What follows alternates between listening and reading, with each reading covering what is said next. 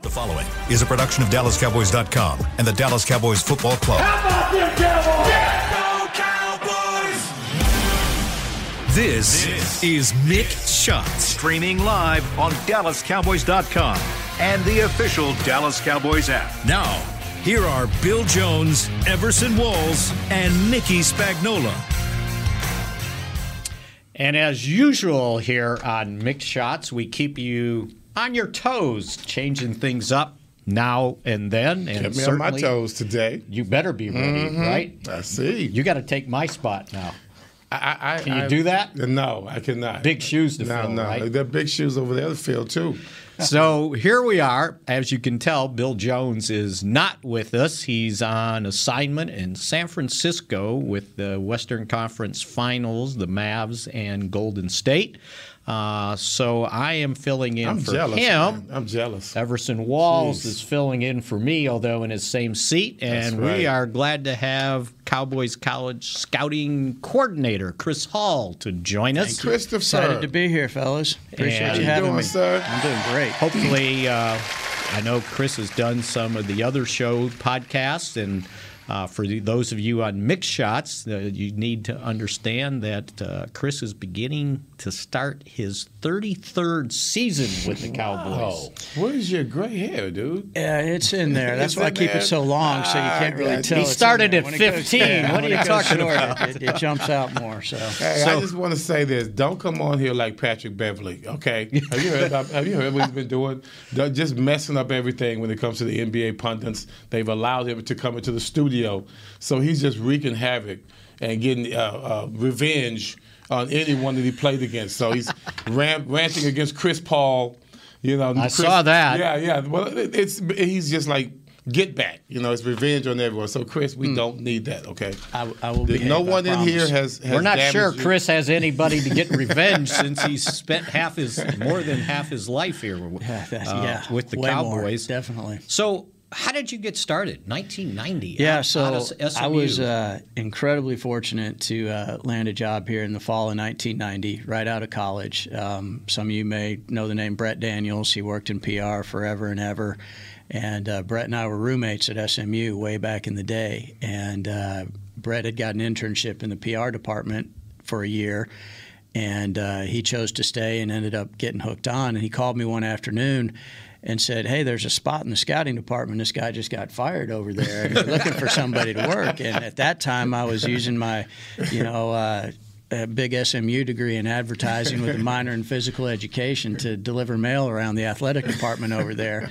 And my bank account was quickly dwindling, and I needed a real job. And he hooked me up with an interview with Dick Mansberger and Bob Ackles, who were in charge at the time. And I did enough to impress them to get a second interview, and they hired me the second time back. And I've somehow managed to stay here since September of 1990 and worked in the personnel department, mostly in college scouting the whole time, and had a lot of great mentors over the years that helped me learn and grow in the game, and just been fortunate to be a part of this great organization for as long as I have. So been blessed. And, nice. So you have to understand Chris's job, I guess, because I'm sure people that watch the draft, they see Chris right there on the big table all the time. And so scouting coordinator, what does that entail? Yeah, so, that role has kind of evolved and changed over the years a little bit, but essentially what it means is I'm in charge of our database that we build our college draft board with every year. And we belong to a scouting service called National Football Scouting, and that's kind of our jump-off point where they give us a list of anywhere from 800 to 900 guys, and we build our list and formulate our scouting areas with our staff around that. And we set off at that point. And from really, we'll actually have our first meetings here over Memorial Weekend where we'll get the new list for next year, and we'll carve up the areas amongst all of our scouting staff, and we go from there. And we kind of add guys as it go, and then we start to eliminate guys as we get through the fall and come up with, usually a little under 200 names that we're interested in by the time we get to our draft board. And and we build that together. So my job is making sure all the scouts get to their schools, get their reports in, help manage that. I cover all the schools in Texas and New Mexico as well, kind of giving us a second look at that. So I get to get out on the road a little bit too. And, we just go through a whole process of building that draft board every year, and we get to where we're at in April, and that's our Super Bowl at the end of April, where we get to make those selections. So, Everson, he was 9 years too late to help you out get drafted. I was just going to say, from 1981 to 1990, did it change? Did the process change at all? I came out. I'm balling, man. I wish you were there. Then you might have given me a break. You might give me a good look. But now, when it comes to the how do you decide? Like free agents and things of that nature. We're talking undrafted free agents here. That kind of thing, of course, is sensitive to me when you start thinking about myself and a guy like Michael Downs, let's say. And you have a person like him who came from Rice University. I think he had 4 career wins at Rice. Intelligent. Everyone knew that about him. Tom Landry certainly knew that about him, because as soon as he came to camp, even though he was a free agent, now we're talking 1981, even though he was a free agent, he's the first person that was noticed in the defensive back group. Right away, it's like, this guy's amazing. Where's he from? Rice? No, hell no. He can't be from Rice. Right. So how does someone like that slip in? That's the hardest part of our job is we can teach anybody how to scout a football player, right? Here's what we're looking for athletically and everything. The hardest part of our job is finding out who the person is and can they learn, or how do they learn, right? How long does it take them to learn the playbook or learn whatever part of their position that they're going to have to do for a coach to have enough confidence in them to keep them on the roster and then eventually put them in the game. Mm-hmm. And that's the trickiest part, because sometimes we don't have access to the people who can really tell you, can this guy really learn football, or how do I have to teach him? He might not be the sharpest guy, but he gets football, and here's how I have to get it to him. Do you rank undrafted guys that are 100%. Okay. Yeah, we have different levels of free agents that we call. We call a priority free agent, a camp free agent, and then the free agents that we hope we're playing against if they make another team. Okay. And they all have a different value to us. They have different. Right now, there's different categories you can put them in, because they have practice field players and things of that nature. So, and that comes into it too. I mean, when we're sitting there making decisions after we've used the draft picks and it's over, and now we're signing rookie free agents, we've got our list of that, and that becomes a real scrum with other teams, and that starts, in a way before the draft's over, because as you're going through that, you're starting to talk to agents. Hey, if your guy doesn't get drafted, what would you be interested in coming to the Cowboys? And a good agent has already scouted everybody's roster and knows, well, man, you know what? They've only got 4 DBs coming back. They drafted 1. There's going to be 2 other guys that make their team. It's a great opportunity, and it might be, if the guy's really doing his work, it's more about opportunity than it is, hey, we're going to give him $5,000 and the Dolphins are going to give him $10,000. Well, the Dolphins got a full house, but the Cowboys have 2 spots that somebody could make their roster. Back in the day, it was you got $10,000, right? Right. I'm trying to see. That's what I'm getting to right here. He said $5,000. I got $1,500. Yeah. But compared to $5,000, 1981, $1,500, $5,000 now. That's pretty much the going rate, right? Well, that's I think so. That's an extra zero on that total than Drew Pearson got back in what was it, 73? 72? 71, 73, whatever it was. And he got 150, and they gave it to him. It's like they had cash, right? And as he said, but Gil gave it to us in ones, so it looked like a big stack of money, a lot, right? Or you could have got a horse trailer as your signing bonus, right? That was a story back there somewhere. So Drew would tell the story that he got 150. He said he barely had enough gas to get to the hotel where the Cowboy scout was to meet him, and he was going to go back to the dorm. He was married at the time, but he was going to go back to the dorm and celebrate with the guys, right? So on me. So he said he called his wife and said, I got drafted. And she was like, well, how much did you get? up front, and he goes, "Well, I got $75." He said, "I wanted to make sure I had 75 more to treat the guys, right?" Yeah. So everything's changed now. So how did they get a hold of you? How did they sign you? They were calling the. Were you at Grambling at the time, or I was at home? Grambling. No, I was in school trying to finish up. Had three classes that last semester. I was so upset that I didn't even get a look at. They came to see me before the second day of the draft with the free agent contract. Mm-hmm. Before the second day with a free agent contract. And I think it was Jethro that came down with the money. Jethro Pugh? I think Jethro Pugh. He was working in scouting? Yeah. Oh, no doubt. Yeah. Well, Gil would just hire out anybody. Hey, if you want to take a trip to Grambling, like, no. Well, here's some money. Then you want to take a trip to Grambling? Yes, I'll take a trip to Grambling. And that's kind of how it happened. And my buddy Angelo King said he thinks they came down there with $2,000.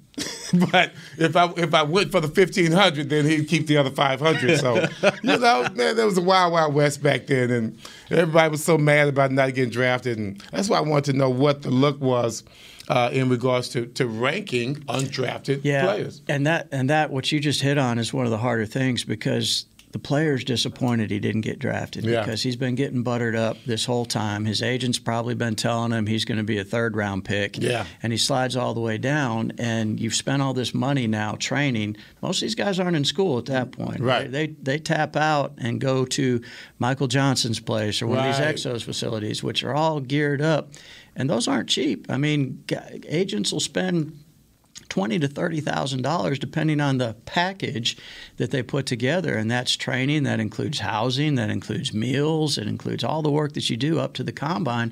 And then some of these guys don't even go to the combine, and then they've got to rely on knocking it out at their pro day and having a great pro day. It's all in that one look at that point as to that can shape whether they get drafted or they become a free agent. And there's so many different variables that go into that. The depth of that position on any given year. It might be a lean year at safety, and only 6, 7, 8 guys get drafted, and then there's a whole bunch of guys, and one of those guys is going to turn out being a Pro Bowl player. Well, speaking of, this year's draft, weak, strong, average? Depending on what position you talk about. I mean, start at the quarterbacks, which is the money-making thing right now. There were really I think there were only 6 guys that got drafted this year. And, a couple of them slid down that were at one point or another talked about as being first-round draft picks. And only 6 guys got taken. Right. And, that tells you Does that make it weak because the quarterback situation was weak?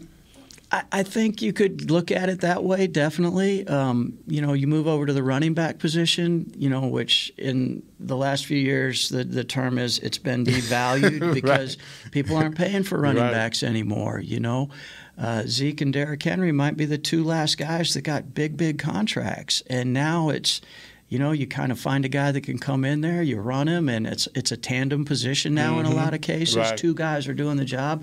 There's not really any 300 carry guys anymore in the league. They're very few. So, it's so hard on where you invest your dollars now with the salary cap, and especially if you have a quarterback and you're paying $40+ million, that's 20-25% of the cap now in one position. So that's where it's so important that us on the college end, we hit on our draft picks and we get those value guys for 3 to 5 years, depending on where you take them, that make a little bit less money that allow you to go out and play the free agent market.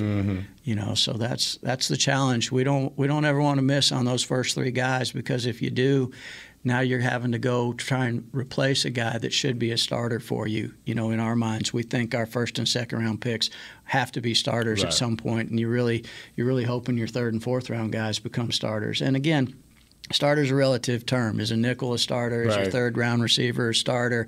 Is your backup tight end, depending on how many, what your personnel packages are? How do you factor those guys into whether they're a starter or not? So it's really interesting how you got to manage that cap and how so important what we do on the college end of getting those draft picks right has become paramount in helping your cap situation. Talking about the cap, and you have money.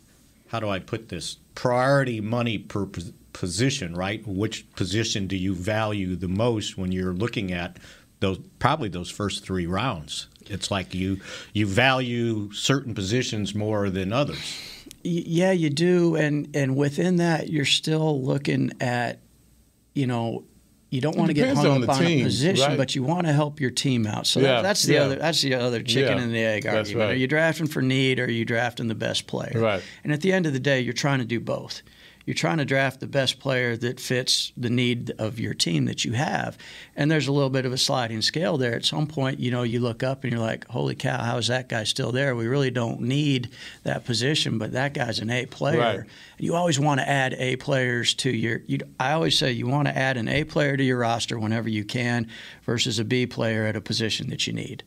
So you got first and second rounds that you prioritize. So now you got, once again, undrafted free agents. And I've got a call from I'm sure you get calls too. People want to look at your, take a look at this kid or whatever. Mm-hmm. When I was coming out as a free agent, I did well. All of a sudden, everybody's calling me to see if they can get a tryout for the Cowboys through me because I made it as a free agent. Like, if Cubby can do it, anybody can do it. And so that was weird. But I get a call about Marquise Bell. Is that Marquise Bell? Yeah, I was just going to bring it up. Weekend. Go ahead. Yep. And so a guy like that, what's his story and how did he get here? Well, tell your connection first before you. My connection is my college teammate, Mike Haynes. Yep. Other Mike Haynes, not the Mike Haynes. He has his older brother married to a young lady named Wanda. And Wanda's nephew is Marquise. Mm-hmm. So now they give me a call telling me to look out for him. And from what I can see, he's already being looked out for. He seems to be ranked pretty well. He seems to look good in his uniform. Yep. So as an undrafted free agent, what's his story and how did he get here? Yeah, so Marquise's story is a really, really intriguing one. He started off at Maryland and ran into some issues there that got resolved. But the long story short, he ended up at Florida A&M, and he did really well there. And Marquise is a guy who's been as big as 230 and as little as 195 throughout his college career. So he's, one minute you might think he's a linebacker, the next minute he's a safety, and he's done well at every stop along the way. He was a guy that we had kind of in the draftable range, and he slipped through because we chose to go in a different direction with all those 5th and 6th round picks we had. But we had a great connection with him, and we had him here on campus as one of our 30 visits and got to know him really well. And I think that probably helped us in recruiting him as a priority free agent, as we would call it. He's come out here and he's looked great. He's made a great impression. He and Wanye Thomas, another kid that we signed, they've both done a great job and caught the coach's eyes. They've got in. They've done the things they've needed to do. And, he's going to have a shot to make our football team at the end of the day if he continues to do the things that he showed us right out of the gate. Did you open the picture I sent you of him? I saw that. Yeah, he looks. It was a workout picture, stud. Right? And I looked at it and I go, that looks like a linebacker to me. Right. And he runs like one. And see, that's like another thing where wide we talk receiver. about positioning. And one of the things that has become, especially with what DQ's brought in on our defense, we've got a lot of roles. So like what you saw with J.K. last year, Curse, he's our big nickel. He matches up with tight ends. Love that and guy. Played incredibly. So now that's a role. Well, if something were to happen to J.K., we need somebody that can do those similar things. Marquise and Wanye are that type of guy that may fit into that role. Their way in, obviously, is through special teams to start with. So, they should already be best friends with John Fossil and getting all that stuff put together so they can play on all 4 units and find their way to that 53-man and then ultimately game day roster. Which, by the way, so you mentioned Fossil, and somebody asked him, so during the mini camp last week on the weekend, somebody asked him, have you talked to Fossil yet about special teams? Because he said, yeah. He goes, in high school, he was a quarterback, he was a wide receiver, he was a defensive back. He said he returned kicks, but this was the good one. He was also a kicker. Wow. He kicked. And he was a straight-on kicker. He said, I didn't do that side come stuff. on, man. He goes, I towed the thing. And someone asked him, well, how what's your longest kick? And he goes, I made a 45-yarder in high school. And so he goes, maybe I need to go. That would be longer Right. Right? Because the goalposts are different, right? Well, they're the same, but they're wider. Okay, I thought maybe that was Anyway, he wasn't that old to where he said maybe I need to go talk to Coach Fossil. Somebody's got to fill that Jeff Heath role, right? That's right, absolutely. Somebody's got to be. But yeah, when I started looking at his stuff, how versatile he was, the fact that he left high school early to enroll on Maryland, ran into a problem, and then ended up at Coffeyville Junior College, and then after 2 years ended up at FAMU. Guess who else went to Coffeyville? Ron Springs. Did he really? Yeah. He was one of the better running backs Coffeyville's ever seen. Tell Chris Ron Springs what he called people that went to Rice. The acronym. What was it? Minute Rice. Minute Rice. Because they can only play well for 1 minute. Does Will know about that? Yeah, well, he didn't stop there. Okay, he called all the HBCUs the Negro League.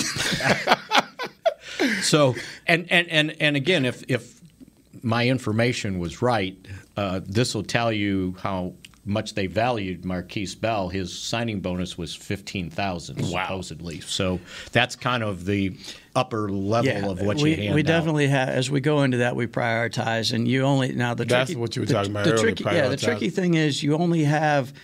For your rookie free agents, you only have, I think the number this year was $167,000. Up or down from last year? Maybe up just a hair. Like literally, I think it was 160 or 165 last year. So, but that's all you have in a signing bonus to allocate to the guy. Now, there's some other ways where you can guarantee P5 money for a guy, and what we try and do is equate that to if he makes the practice squad, will it balance out so you're not on the downside of owing a guy that's not here. And that's where it gets tricky. I mean, not everybody hits. You miss on a few of them too, or guys struggle to pick things up, and they're not exactly what you thought they were. Now, I feel like we've done a phenomenal job over the years of pulling in rookie free agents. That goes all the way back to the example of you and Drew, and all the way back. And we had Tony Romo, Miles Austin, Barry Church. I mean, guys that came in. Jeff Heath was another one. Cole Beasley, guys that have come in and been productive starters for us, and that's a big piece of pride that we love. It should be, because it's an extra draft pick, and if those guys make your team, they're not hurting your cap the first few years they're in there. They're bargains, quite honestly. Cowboys free agency has always been legendary. And back in your day, It wasn't about the cap; it was about Texas' back pocket, right? And also the great thing back in the day. I mean, how many guys did you go to training camp with your first day? 125. And how many days did you go before the veterans even showed up? 14 days. Yeah, you had 2 weeks to get into shape with. By the time they got to see us, we looked totally different from when we left Dallas. Right. Exactly. Yeah, it's crazy. So anyway, when I looked into after you told me that, I said, "Oh, this he's got something." Obviously, New Orleans gumbo. What they ended up paying him was said, okay, they think he does have something. So you got a guy to keep an eye on. I do. But when you see him, he passes the eyeball test. I guarantee you. Was there anybody else that maybe stuck out that you are okay to talk about? We feel like part of that 30 visit stuff is great for us, because a little bit of that is a recruiting pitch when you get to that point. If you think a guy's going to be a late round pick versus a free agent, if he's already here and has some familiarity with your coaching staff, and your coaches have been able to get him in the room and talk ball with him and give him a little football test and see how he picks up this part of the scheme that you're installing, now you got a guy that you can teach and grow and learn and work with. A couple of the running backs that we brought in, Malik Davis, he was another kid we had on our deal for a 30 visit, and had a good feel for him. And that position, I don't know where we're going to be for a year from now. You got contract issues coming up with Tony and Zeke, both potentially. Rico Dowdle, who was our third last year, is coming off a hip injury, and that's a spot where a guy might be able to make our team. And the more you can do, the other big thing we always say is the more you can do. What's the second thing a guy can do? Is he a core special teams guy? Does he return punts or kicks? Can he play a second position? If you're a receiver and you can play inside and outside, that's a huge value. We want guys that can do both, so we can move them around, so they can play all three spots or know all three spots. I tell the kids all the time. I coach some kids every once in a while, these private camps, and I tell them the more you can do, the more you can do. That's it. The more you can do, the more you can do. You know, Dan Quinn, to kind of pick up with Chris said earlier, he was talking about when he looks at a guy, he looks at him not so much as what he did in college, but what he would do for me in my system. Like they were, I think it came up about Tyler Smith. Yeah. And he was saying, well, you kind of look at, okay, well, this is what they ask him to do there. This might be what we ask him to do here. Same thing with Sam Williams. That's who he was talking about. Right. Sure. It's like, okay, Ole Miss wanted him to do this, but when he comes here, we're going to ask him to do that. And he goes, and that's why, and he just off the cuff said, and that's why when I saw Marquise, he said, maybe he can play linebacker for us, and so that's how they and then you go back and you look at his history, and he kind of did, and he can be 230 pounds if that's the direction we want to go with him. So those things you factor into. And it's not just the physical; it's the mentality that he has. I've been there before. Right. I know how to play. Yeah. I came from high school. I was a safety. Went to Grambling, became a corner, but then all of a sudden I go to the pros. 1990, I'm playing safety.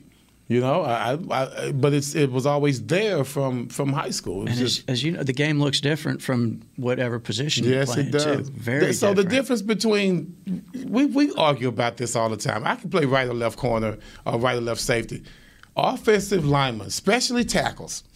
Okay, right tackle, left tackle. Is it that difficult to play one side versus the other? Why can't a guy, because you see cornerbacks do it all the time. Right. We go from right side to left side, no big deal. You might feel more comfortable with one side than the other, but it's not going to be a deal breaker if I have to go play left corner, but I'm a right corner. Yeah. Spags and I talk about this. He thinks that the nuances between the right tackle and the left tackle is huge and makes a huge difference in how you grade a player and where you're going to put him when he's on the team. It's probably comes down to who you're playing against. Because normally the defensive end on that side is the guy. That's the guy. Most talented. You know what's funny, though? I'm not sure that's so much the case anymore. Because we've done a little research on that. Go look and see where Myles Garrett lines up most of the time. He's going against the right tackle. And, the whole blindside thing came in because that's, most quarterbacks are right-handed. You want to protect the backside of them, right? LT. And that's where it all started. Exactly, no question. And, to answer your original question, I think the biggest thing for the lineman is the footwork and the hand placement. It's all opposite. Yeah. Out at corner, you're flipping your hips, right? And if you're a slinky athlete out there, you can probably flip and open one way or the other. Now, if you've always been a right tackle your whole life and your feet are moving the same way and you're punching more with one hand, it makes a huge difference to all of a sudden flip over to the other side, and now it's backwards. And you kind of got to work into feeling that a little bit. Now, really good guys can do that. Yeah. You saw Terrence Steele flip back and forth for us last year out of necessity until we kind of found where we could do it. But they don't want to do it. No, you want to stay comfortable. You want to keep your five together as much as you can because it's the buddy system too. I know what Zach's going to do playing here on my left, and I know what Tyler's going to go here, and all that kind of stuff. The more familiarity, the more those five guys can play together. Generally, it's a better feel. They're on the same page. Are you looking at tackles that can swing? Do you necessarily look at that? Is that you'd love to find the swing tackle? There you go. That's what Spags always that you feel about it. And one that can play guard. Sure, of course. Come from guard, then go swing tackle. And here's a great point off that. I think media-wise, maybe we took a little heat because we might have showed our draft board up there on the deal, and the guy we took was higher than Kenyon Green at A&M and Zion from BC. Now neither one of those guys were available for us, but between Zion being a guard center and Tyler being a guard tackle, if you think a guy can be your left tackle for the future, you're taking him 100 times over 100 versus the guy that might be your center for the future. Right. And that's the value of the left tackle position, the pass rusher, the shutdown corner, the quarterback.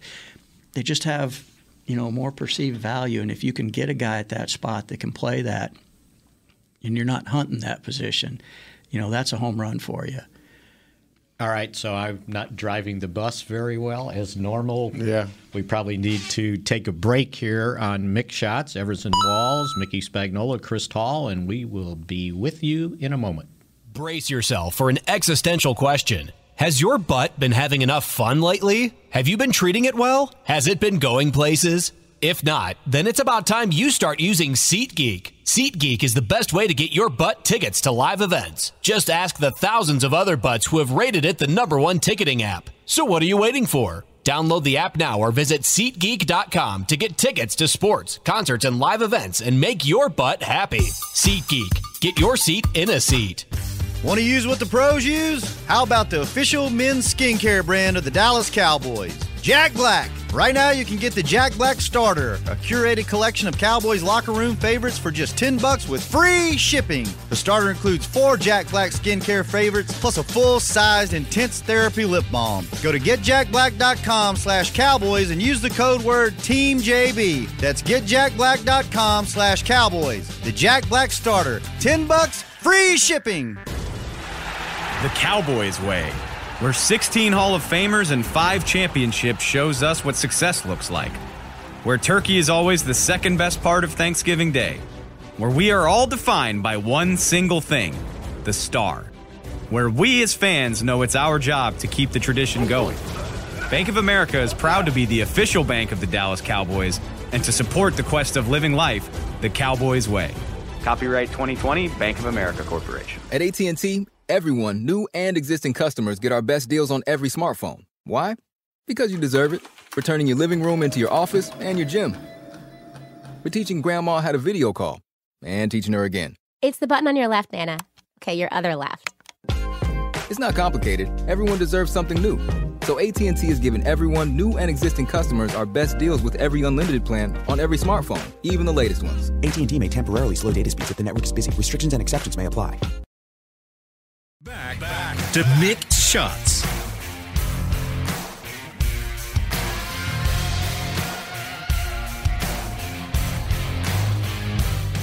Proud partner of the Dallas Cowboys, from corporate homes to your home.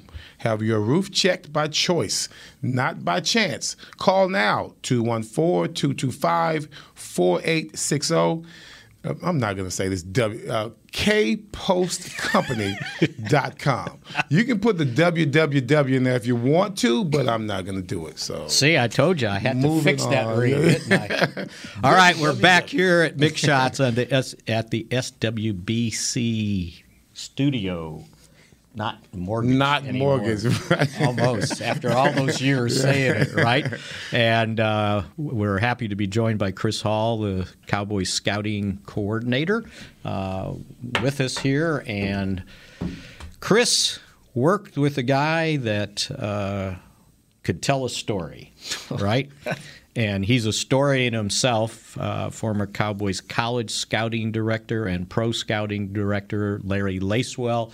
Passed away yesterday at the age of 85. You didn't know that? No, man, that's crazy. Lace passed away. Wow. He had suffered a couple strokes since 2016, and he was here from 1992, I think, through 2004. 2004. Mm-hmm. At 2005, Bill was kind of reconstructing the scouting department, and Larry was let go. And he had a great quote talking to the Touchdown Club in Little Rock a little bit after that. He said, "I left the Cowboys due to illness and fatigue. Bill Parcells was sick and tired of me." I thought that just sums up. Funny. That sums up Lace, right? 100%. 100%. I mean, I've got so many stories. Did he and Parcells get along? No. I don't know. What, 2 alpha males? Is that what it is? I think Bill probably thought. I'll answer this. He may know, but he probably thought that Lace had a pipeline straight to Jerry. Didn't have to go through him, right? But anyway, 1992 to 2004, and gosh, Chris worked with them almost every one of those years. Yeah, I sure did. And Larry was, became like a second father to me and really mentored me along in learning the game of football and developing everything that I did. And not just Larry, all those guys that I worked with when I first came in, sadly, there's only 2 of them left at this point, Ron Marcinak and Walt Jaworski and Jim Garrett. I was so fortunate to be around guys that had just unbelievable experience in the game on so many different levels. But Larry was great. I worked 2 years with Dick Mansberger and Bob Ackles and those guys, and Dick was a hard charging 24/7, probably 37 hours a day to work. And I was a 23, 24-year-old kid right out of college, and there were a few other things on my interest plate at the time. And I was actually going to leave and go to grad school at University of Colorado, and Dick came in the day after the draft, my second year here, and he quit. He didn't like Jimmy moving the magnets around on the board. Right. So Dick checked out. And I decided, well, I'll wait and see who comes in, and they hired Larry. And like I said, Larry became my second dad, and his relationship at the time with Jerry and with Jimmy, and then, of course, with Barry. I mean, they all had this Arkansas connection, and they were all, truly had a love for each other at various different times, growing up, and they intertwined and intermingled over the years from the 60s, the 70s to the 80s, and they had this great history amongst all of them. And then they all end up here. Yeah, and just unbelievable, great football minds. And as you mentioned, Larry, God, he could tell a story that it was. He loved interjecting himself into it, but he was the first one to step on his own toes in the middle of it too.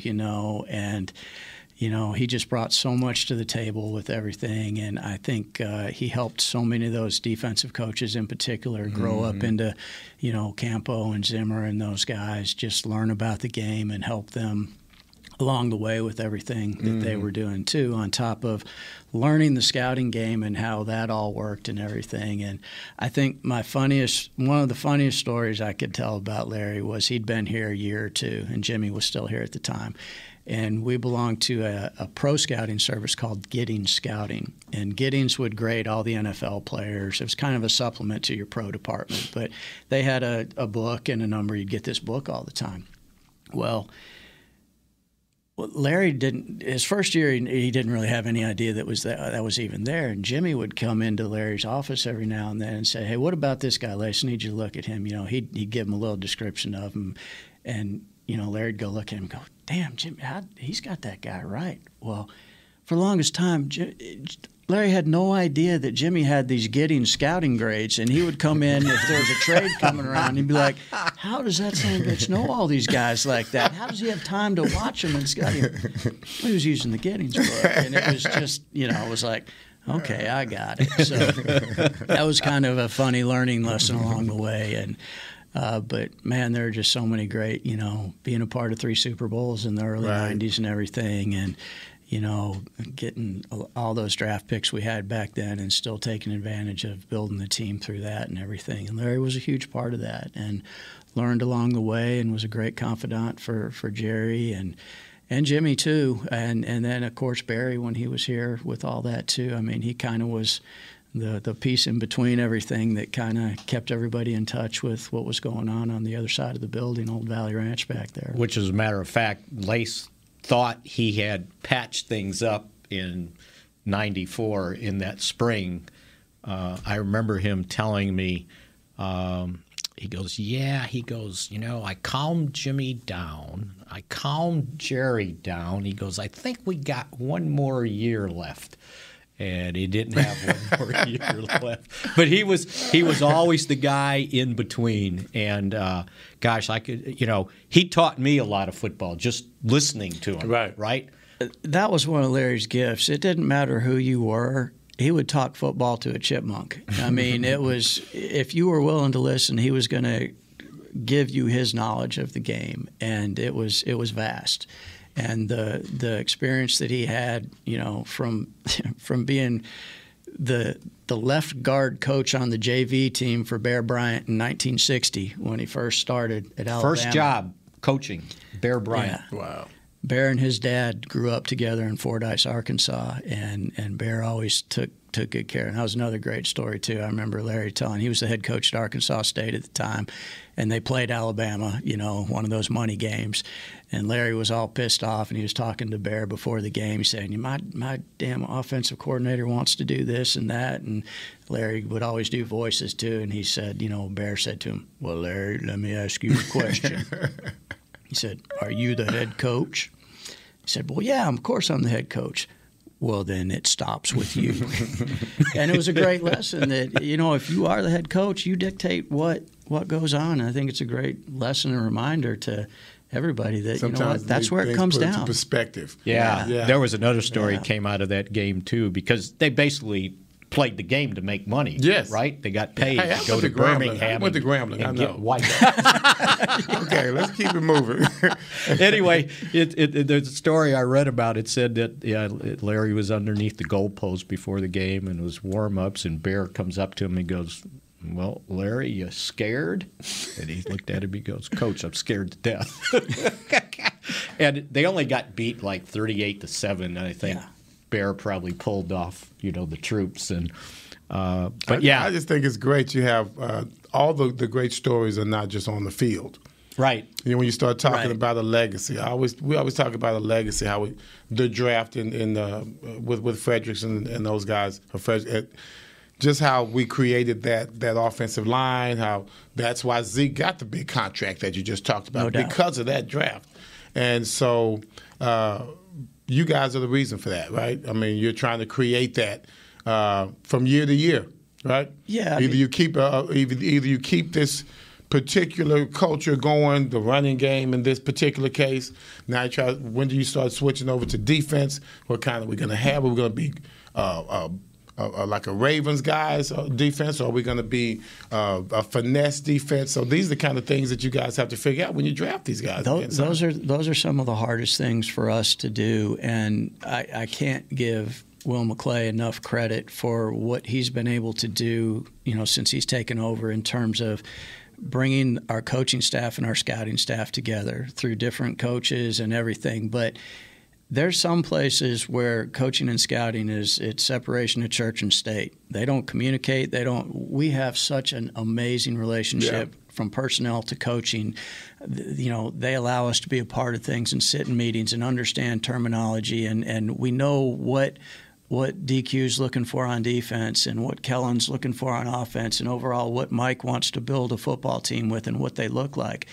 And sometimes that takes good football players out of our range, because maybe we want big receivers, so there's a lot of smaller guys, or you got to have speed, or you have to have athleticism to play in everywhere, but it's more important in certain spots. But us understanding and knowing what our coaching staff wants to play with, man, that's a huge advantage for us, knowing that when we see a guy, he's a good player, but he really doesn't fit what we're doing. So we don't devalue the guy, but we know that, look, I know that guy's going to be a good player, but I'm not going to die on the hill of trying to make him a third rounder on our draft board, because he's really not what we're looking for in our offensive scheme, our defensive scheme, or whatever specific position you're talking about. I remember my last years with Cleveland.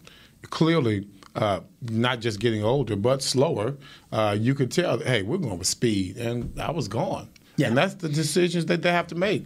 I probably could have had an even better preseason or whatever. I don't think it would have mattered because this is where they're trying to go. Right. And that's just it. I don't care how many plays I'm making. They know it's not going to last forever.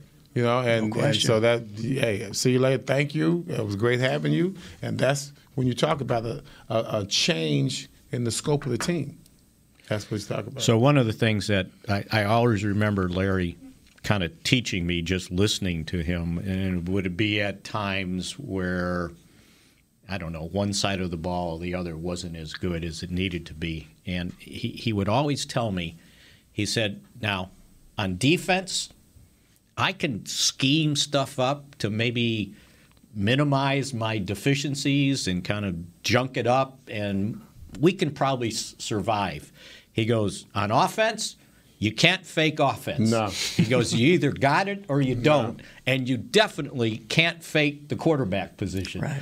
And he would just, I would hear that over and over, and I just always remember that about him. And I have to thank Chris, because I remember Larry the last time he came to here to the Star, and Chris reminded me it was 2017. So 2016, he had a stroke. Okay. And he came here, and they brought him out on a golf cart, and he still had not just the golf cart. The helicopter brought him here first. Then right. the golf cart. Then the golf cart, right? But he went out on the field, and I saw him, and he hadn't regained his speech yet. Right. And I'm going, this has got to be the saddest thing I've ever seen. I wrote about it for today on DallasCowboys.com that the guy that loved to talk couldn't talk. Right. Yeah. He couldn't tell any more stories. And it was like I was so happy to see him, but it was so sad that he was in that situation. But he battled on, and I think he had another stroke Yeah, he recently. did. You know, he unfortunately, that first one took away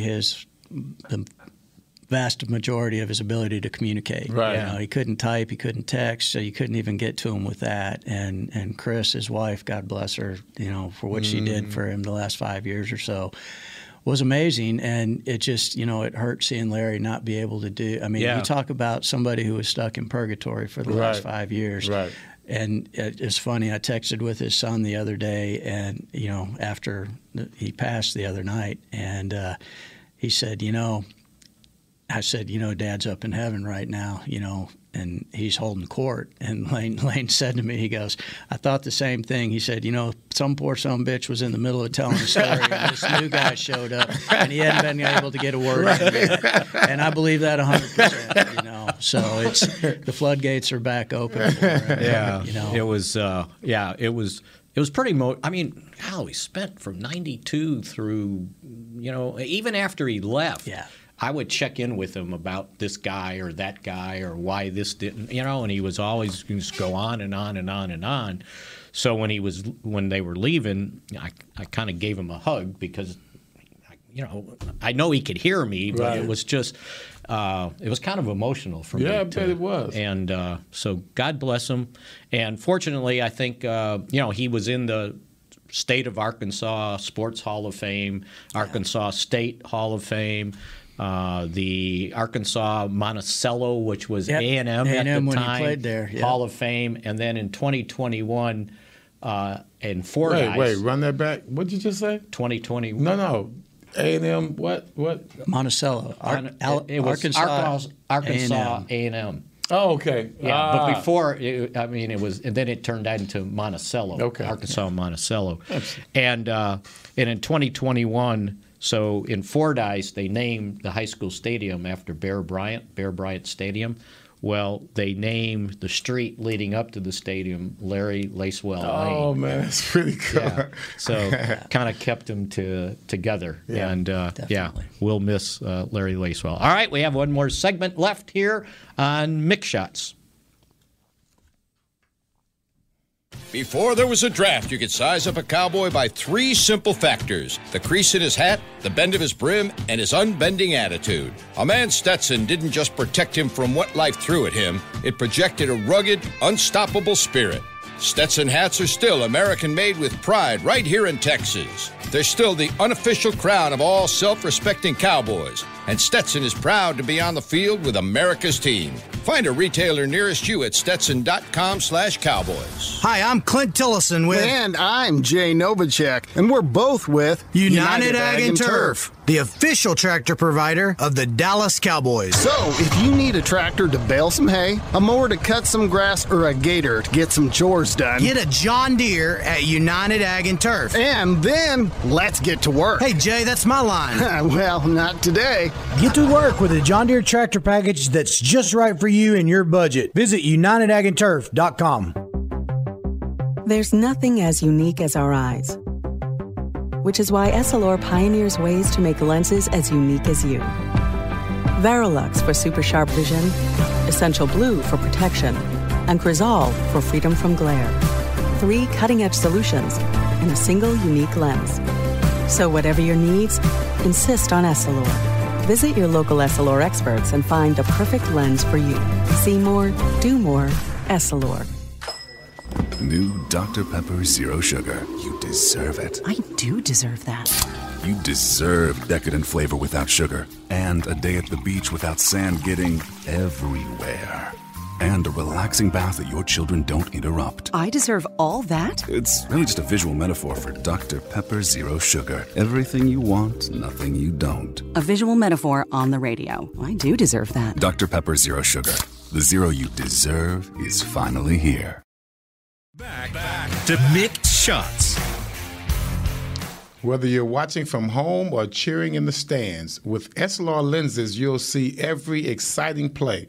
Book an appointment at your local Essilor experts and find the perfect Essilor lens for you. See more, do more, Essilor. Very good. Right, that was nice. I got my Essilors on right now. Is that what they are? Oh, look at there. That's what I'm talking about. How about that, huh? I might have to go get me some Essilors. Go deep in your pocket, though. Oh, well, maybe. It's worth it. It's all worth it. All worth it, yeah. Make sure you put that out there. All worth it. All worth it. Don't forget he said that. I read their read every day, right? All right. Got a few minutes left here on Mick Shots. And one of the things I was going to get to, since we were talking about undrafted free agents, the Cowboys brought in an undrafted free agent kicker. Yep. Jonathan Garibay. Mm-hmm.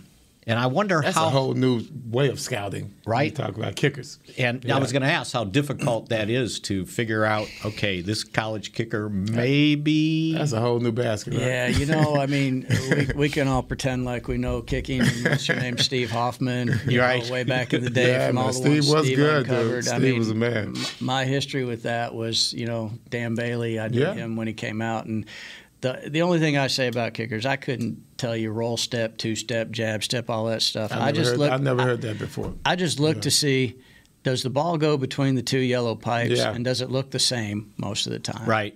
And, honestly, that's what Jonathan did this year. 15 out of 16. He's got a ginormous leg. He hit a 62 or 63-yard winner this year, only missed one kick, and he's come out here. He's done a great job. And obviously we're the most attractive place for a undrafted, rookie free agent kicker to look at. And, I hope he continues that track of nailing the ball like he has. And if he does, he'll be the Cowboys kicker for a few years for sure. Back in the day, many kickers didn't get injured. And now I guess with the training and, doing more stuff, you got kickers being injured. I mean, you can't, you look out for that. One of the things that Hoffman taught me about kickers is he said, I want to see the ball go straight.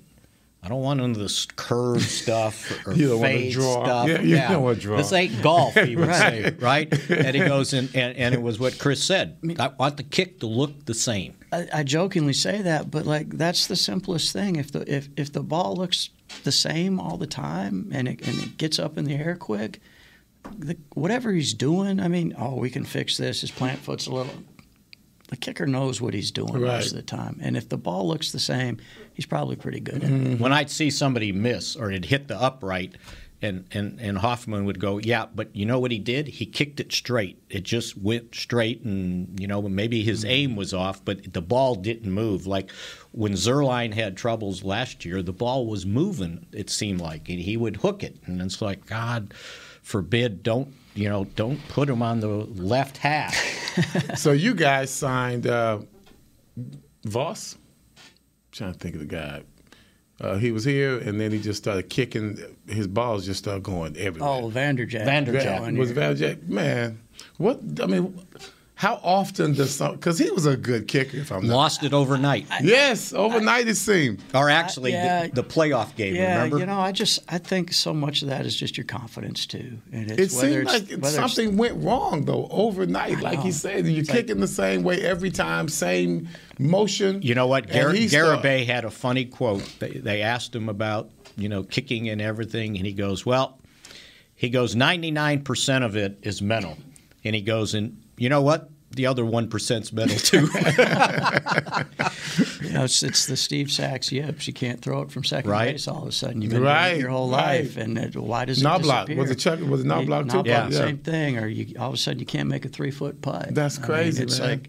like Jordan Spieth dealt with that a little bit. All of a sudden he's a great putter, and then all of a sudden he can't make a 4-footer for some reason. It's in your head, I think. Now they brought in a surprise kicker too, by the way, a free agent, Simon Matheson. Did you know much about him before he arrived? Honestly, no, not a whole lot. That's a little bit of the John Fossil, Henry Schroka wizardry in the kicking world. Get this story though. Yeah, he kicked at Northwest Missouri State. Yes, and he finished in 2016. And then he was born in New York, but he grew up in Sweden. Okay. And we talked about this. Remember we talked about him? So he got a chance. He spelled his name funny. Yeah. IESEL. Right. He got a chance to kick on Friday and Saturday. It was an interesting story. Yeah. How he knew the owner of this company called TrackMan, and they were the ones that came up with the technology to track the different aspects of kicking and the flight of the ball that they used in the Super Bowl. So he would go and set up the system and then kick to make sure it was working right. And he was kicking, and I don't know how they found him, but he said somebody saw something. He said Henry knew about me or something like that. Yeah, I think he was at some of the kicking camps. There's a couple of kicking camps that they do every year, and one's in Arizona, one's in California, and everybody, all the special teams coaches go to it and watch the guys kick. And it's guys from everywhere. You'll get soccer players and, guys that have been out for 5-6 years, and they're still trying to find their way into it. And long snappers are there as well, so they all get graded on, whatever the scale is, and you can see a whole bunch of guys work. It's a giant tryout, essentially. And there's always a random name or two that pop up out of it that look like they can hit it. And again, if you're consistent and you can do it, you can find a job in the NFL. They asked McCarthy what his philosophy was dealing with young kickers, and I don't know if he tried leading into this, but the bottom line was he said patience. I recall the all-comers free agent tryouts. Yeah, it was way before your time. Texas Stadium. Yeah, man. They would come out there, over 100 people coming out there running 40-yard dashes. It was more than that. It was more than that. That was good PR for the Cowboys. Great PR. But that was the culture that they had created. Free agents come here and they can make it. It's like an immigrant coming to America. You know what I mean? It's an opportunity. It's an opportunity. That's what they used to look $25. You got to try out in a T-shirt, right? And a certificate that said you tried out. That's right. Well, you know what? They did it for a couple years, maybe after Jimmy got here. Yeah, I was going to wonder if they did it after Jimmy got here. A year or two, maybe 3 at the most. It was in there, and Will's got some great stories from that too. From when he was the Desperados coach, they kind of revitalized that a little bit with it. And the funniest story he tells out of that is, you run the 40-yard dash, and he literally, a big old dude, runs the 40 and literally hits the brakes, stops, and says, "One more time, coach." It's like no follow-through or anything. And it's just like, you can't make that up. Oh, man, it's good. So he didn't make it, by the way. Yeah, Jimmy finally decided this is a big waste of That was the moment right there, and there's one more guy I wanted to talk about. And I know we're getting close to finishing. The third pick in the 5th round, another guy, like I told you about Marquise, looks the part. Yes. Damone Clark, the linebacker from LSU. Interesting story because he had surgery that they found out he had a herniated disc in his neck at the combine. And, probably not going to play this year. If he does, maybe the final month. And they drafted him. And that's got to be a tough call. But my thought is this is a second or third round guy that you got in the fifth. Yeah, and Damont's story is a great one, too. And a little bit of it comes from, quote-unquote, inside information, if you will. You know, our doctors were the ones that found his situation. That's what he up said, at the combine. And, you know, our training staff were the ones that told him about it, and how he acted and reacted to it was just like, I mean, he you know, this could end your career, end your dreams, right? Yeah. Potentially. And he said, okay, what do I got to do? Let's do it. And, you know, he was having surgery within a couple of weeks to get it done. And you talk about a guy with the right mentality. We've got a little history with obviously taking injured players or guys that have issues that you know are going to pop up. I mean, you know, we took a guy from Notre Dame a couple of years ago who turned out pretty good for a while for us, and you with Jalen, you know. But Dr. Cooper did his knee surgery, right? Yeah. So again, we had inside information. You know, we took Sean Lee in the second round, knowing that his ACL was probably going to go at some point in time. It took a while. It did. But like Damont's situation is really interesting because you talk about a guy that was locked in out here at rookie minicamp. He's got the script in his hand. He's going through the motions. He's doing the footwork. He's using his hand placement. And, you know, here's a guy who's, 2 months off serious neck surgery, but he's ready to go. And if there's a guy I'm going to bet on to come back, now the real test will be when you got to put your face on it and get hit. And as a linebacker, you know, you're putting your face in it. You got to do that. And if we see that he does that, you know what? He might be a great steal for us out of this draft. You know, he was a heck of a football player. I wasn't sure who he was when they went out there. I didn't look at the number, and I saw this guy. What did he have? 53 on, yeah. And I go, look at that guy. He's 6'2", 239, and he ran like 4.5, 4.4, 40. Yep. And it's like, holy cow. Wow. And I said, well, that that's why they took a chance on him, right? Yeah, and it goes back to who you are, too. He had the number 18 jersey, which is an honor at LSU. You know, that's the guy that has a blue character, as we like to call it. Is the right kind of guy that he's a leader of your team. He's going to have that captain's patch on. You know, you put that together with the grit and the tenacity and doing all those extra things, and that showed up out there, you know, the other day, and that's who he is, and that's the kind of guy you want to build your football team with. Yeah. Every opportunity you have, you want guys like that. And the thing that really impressed me, I think, and it was a short interview, you know, and his answers were all right? Like, well, when do you think you can play? I'm worrying about tomorrow, you know, day by day. I'm not going to put any ceiling on myself or whatever like that. And then someone asked him, what were your thoughts when you were going into surgery or when you just got out of surgery? And he said, my first thoughts were, I've got to be a healthy man to help raise my daughter. It wasn't about football. Right? That's how he answered the question. And I said, okay, I want this guy on my team, right? And you're right. If some guy can – and guys have, you know, Darryl Johnson played another year or so after he had similar surgery. They fused your vertebrae. Yeah, man. Randy White had it. Right? Yeah. That was after his career. Yeah. He didn't have it soon enough. No, he did not. Leighton Vander Esch, similar surgery. Similar type. And they played. But you're right. You know, the surgery's going to work now mentally. Are you going to stick your head in there? But the way I looked at it is I was thinking with 4 fifth-round picks, I could use 1 or 2 of those, and I'll trade up. And, you know, and that's the advantage that we had of having 4 fifth-round picks. And, you know, during the draft, we had a couple opportunities maybe to package a couple of those up to go get them. But part of our job is understanding the depth of the draft. And this year's draft, there wasn't a lot of high guys. The strength of the draft was in the middle of the draft. Yes, it was.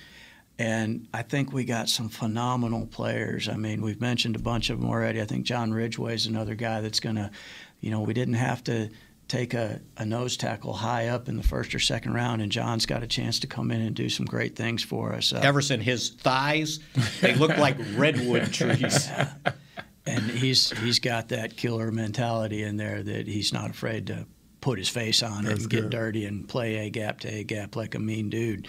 The last two guys we took, Darren Bland and Devon Harper, they're productive college guys that led their team in tackles or interceptions. They both have a great special teams history, and those are guys that's how you're going to earn a spot as a backup coming in and moving up, as you learn and find a role on the team. And, we're just super excited about this draft class and, can't wait to get into training camp and see where guys are in their roles. Keep an eye on Bland. He's a corner. I sure will. And he was, and I know they're out there in t-shirt or jerseys and shorts, but he was around the ball when he was playing corner a lot. And I'm going, okay. And then another guy, and that's kind of how I judge him early. Yeah. It's like, how do they handle these interviews, right?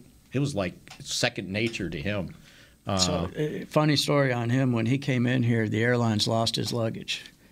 And for the visit? Yeah, or for the visit. So, here's a guy, I'm going to meet the Cowboys. And let me tell you, our 30 visit's way different than any other teams because you get to meet the owner of the football team here. You get to spend, obviously we have this wonderful facility that gives us a little bit of oomph too, but part of our visit is meeting Jerry and Stephen Jones.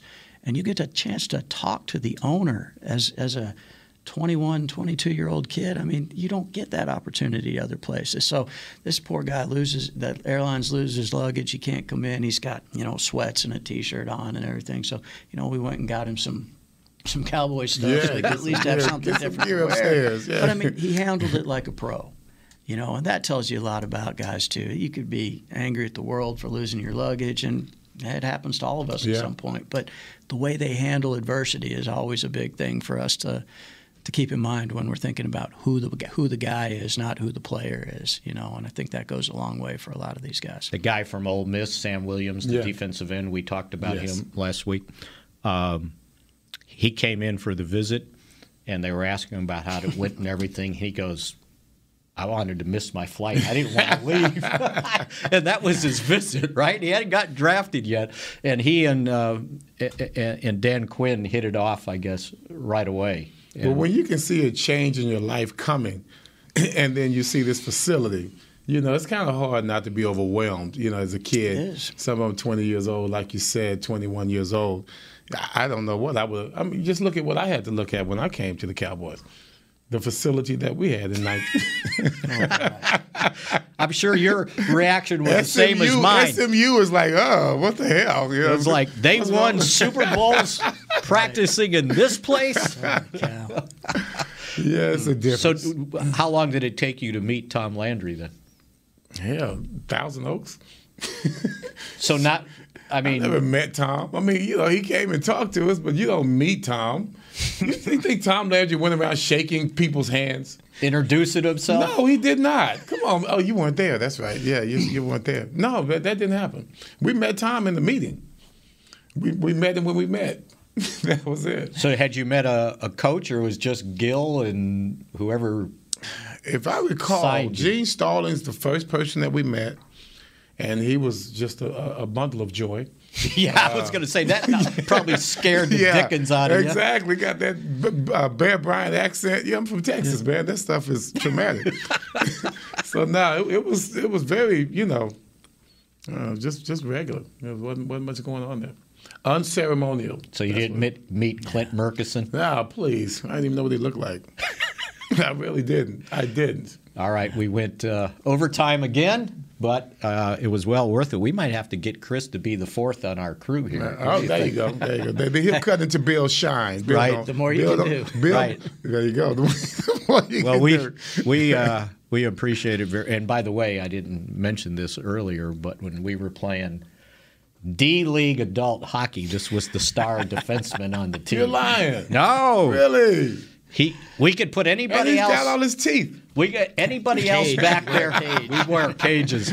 Anybody else could go back and play defense because Chris took care of everything. That's all right. Yeah, that's absolutely. All right. So thanks a lot. Yeah, you bet. Thanks a lot for doing it. Everson, we'll see you next week. Yes, we'll see where Bill is with the NBA playoffs, if he's back with us or not. And we appreciate you guys joining us here on DallasCowboys.com. And that's it for Mick Shots. Go Cowboys. This has been a production of DallasCowboys.com and the Dallas Cowboys Football Club. How about them Cowboys? Yeah!